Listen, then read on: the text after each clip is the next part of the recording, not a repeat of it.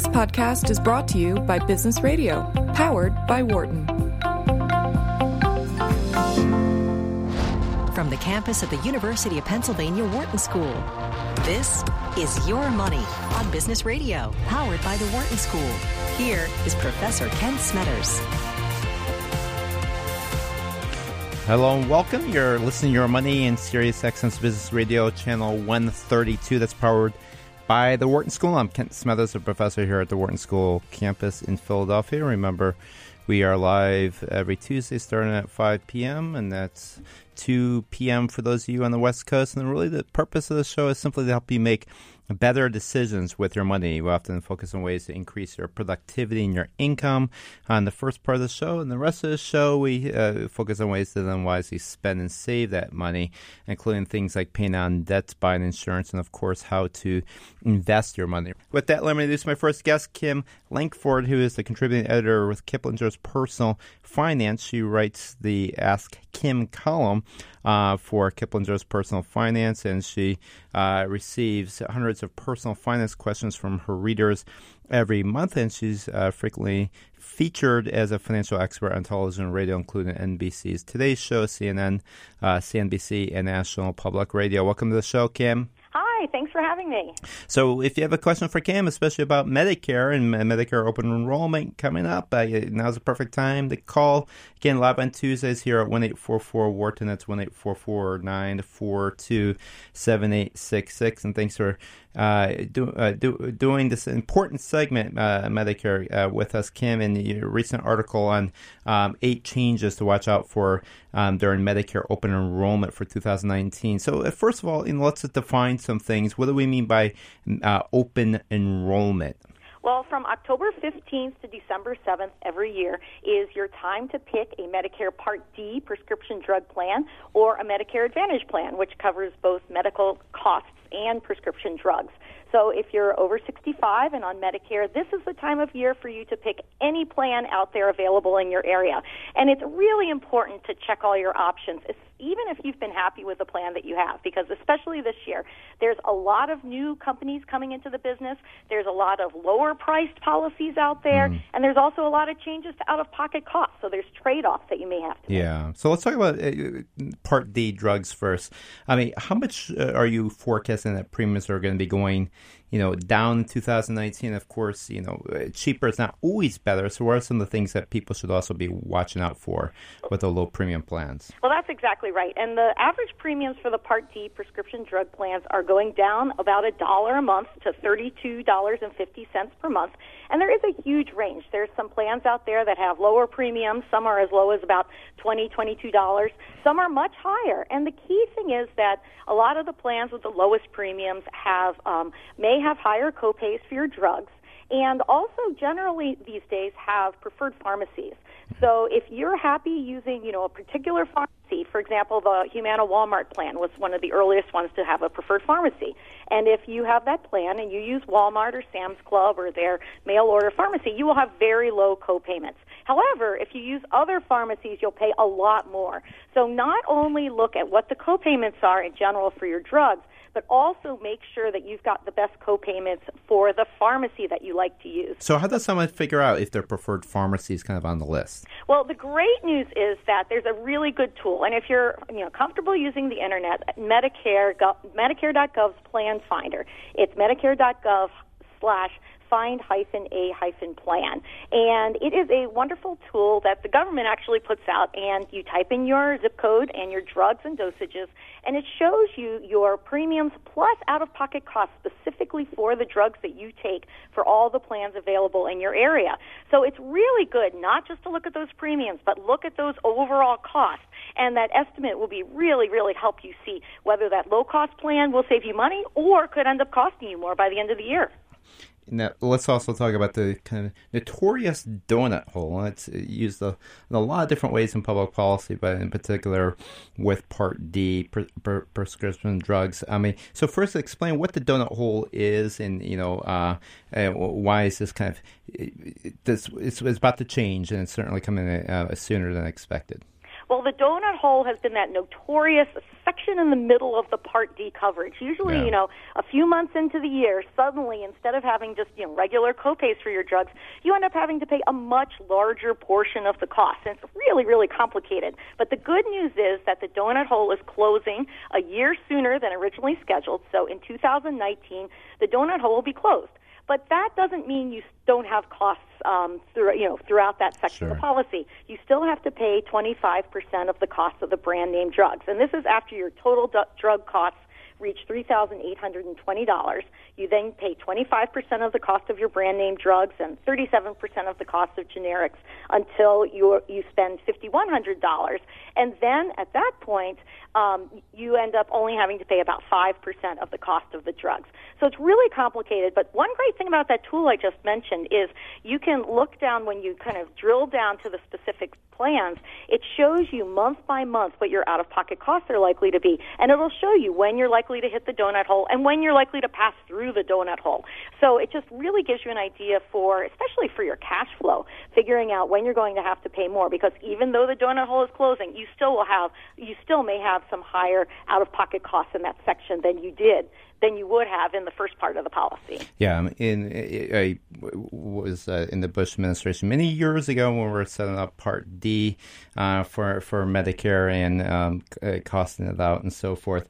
And whenever you see crazy things like donut holes, it's usually to meet some 10-year budget agreement, and that's exactly what it was. And we actually said at the time, eventually that donut hole is going to get closed, and the plan's going to definitely cost a lot more than it was officially scored.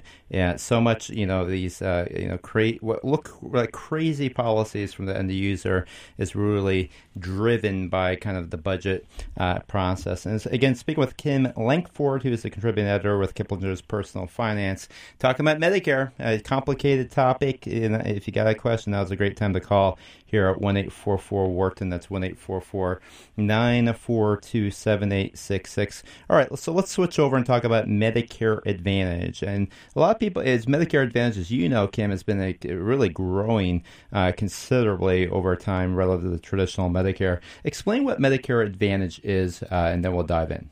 Sure. Well, Medicare Advantage, instead of getting kind of several different policies to cover your drugs and your medical needs. So if someone who has traditional Medicare, for example, that does not cover prescription drugs, so they get a standalone Part D policy, and they also tend to get a Medigap, a Medicare supplement policy to pay for some of those, the deductibles and the copayments. But with Medicare Advantage, all of that is within one policy, and it is administered by a private insurer, so you're dealing with a private insurance company, but you don't have to get a separate policy for your drug coverage, a separate supplement policy. You pay your Medicare Part B premiums, just like other people do, but then you get the rest of the coverage from the private drug company.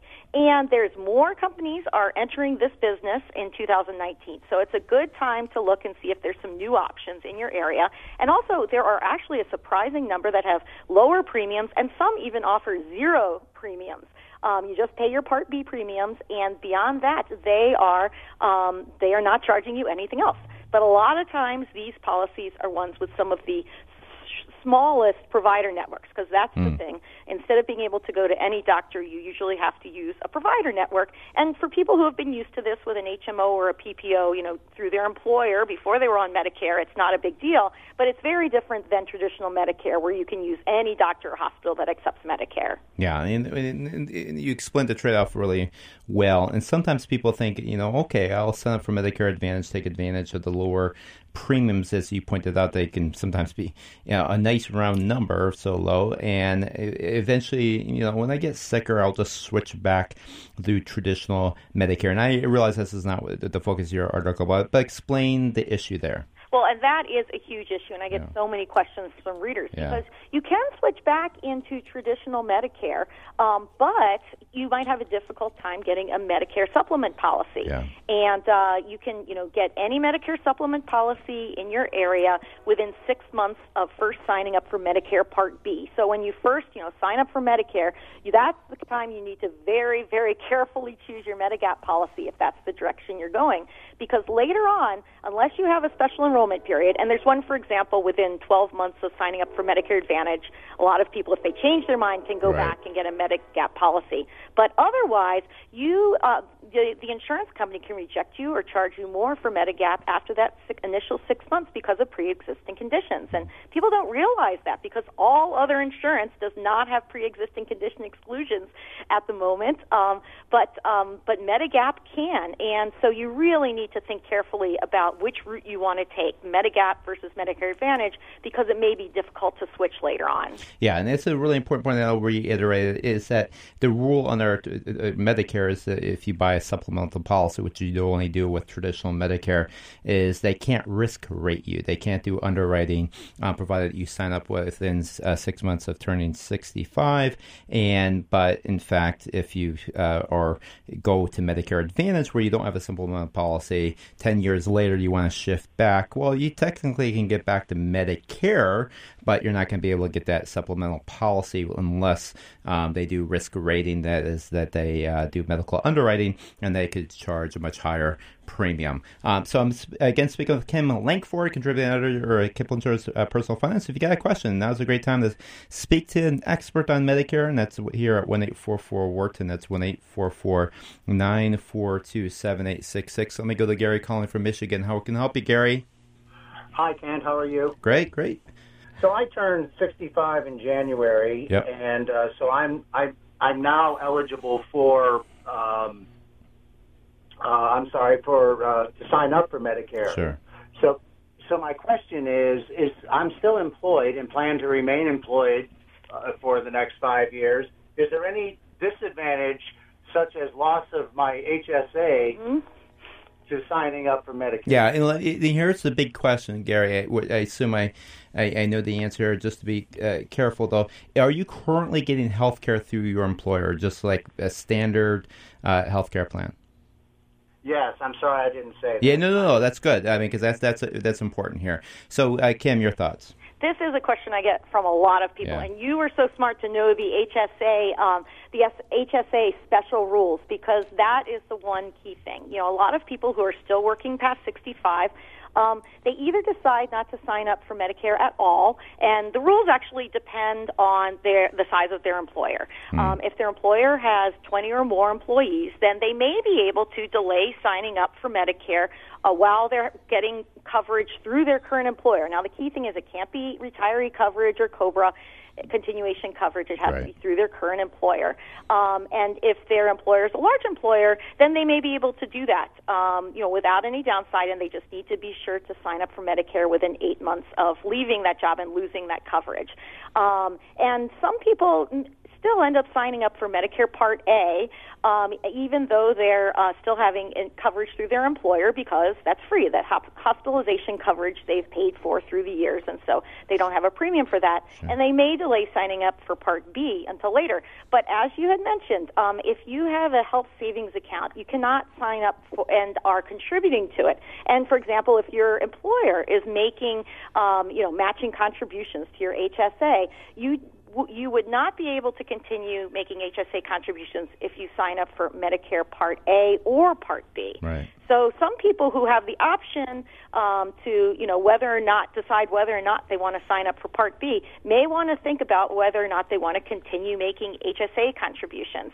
And in that case, some of them even forego signing up for Part A while working, so they still have that HSA eligibility. So it's really important to talk to your employer, find out what the size rules are with your employer, because it's very different for smaller employers.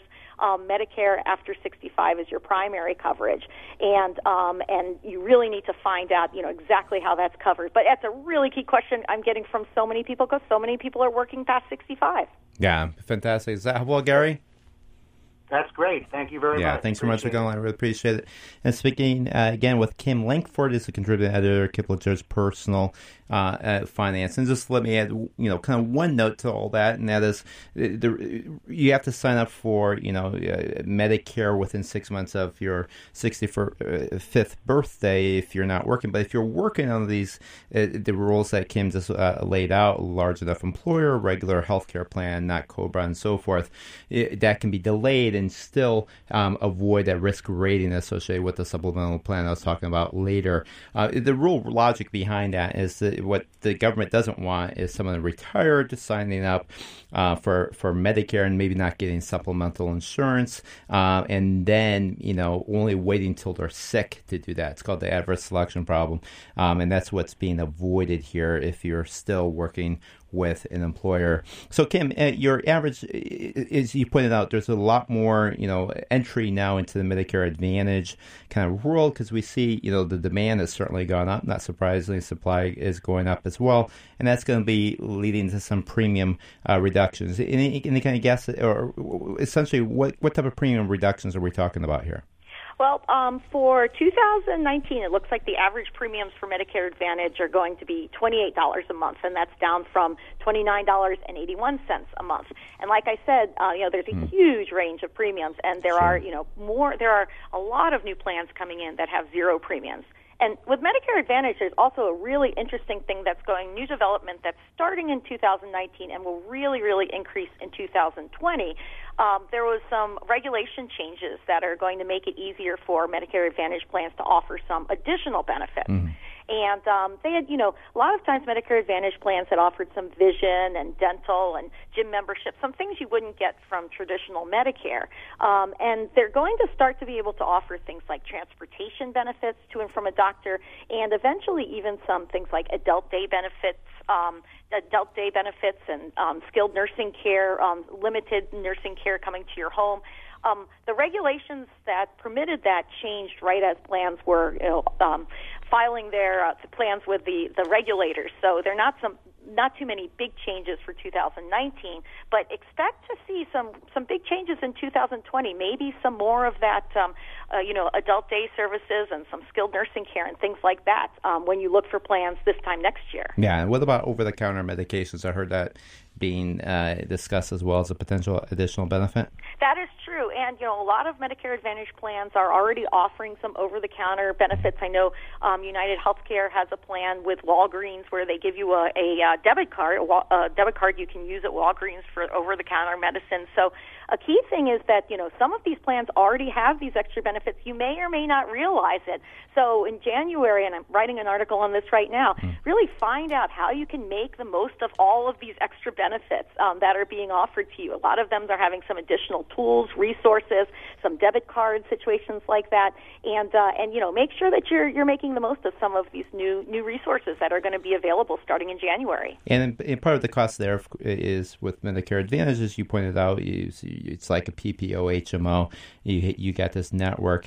Sometimes there is coverage for out of network. It seems like the coverage itself is for out of network is going down, even though benefits for in network is going up. Well, and that you need to be really, really careful to find out what the coverage is for the out-of-network care, and don't assume that it's going to be the same as it had been in the previous year. A big trend is that some plans that had been kind of more the PPO model and offering, just higher co-payments and higher deductibles if you went out-of-network, are changing more to the HMO model and not providing coverage for out-of-network care at all, except for in emergencies. And then on the flip side, there's some plans where you can pay a little extra and maybe get coverage for out-of-network doctors and hospitals that are in other states. I know Aetna has a plan like that. And so it's really important to find out, first of all, what happens when you're in the network, but also what happens if you are out of the network. Because, you can check if your doctors and hospitals are included, but you never know what's going to happen to your health during the year. And just kind of, be familiar with how the plan works. If you do end up getting, referred to a specialist or someone who, may really be good at what the care that you need, but may not end up being in that network. Fantastic. Kim, thanks so much for coming on the show. Oh, thank you so much for having me. And you can find out more about Kim Lankford and her great work by simply going to the Kiplinger.com website. Again, that's Kim Lankford, and she pens the Ask Kim column. For more insight from Business Radio, please visit businessradio.wharton.upenn.edu.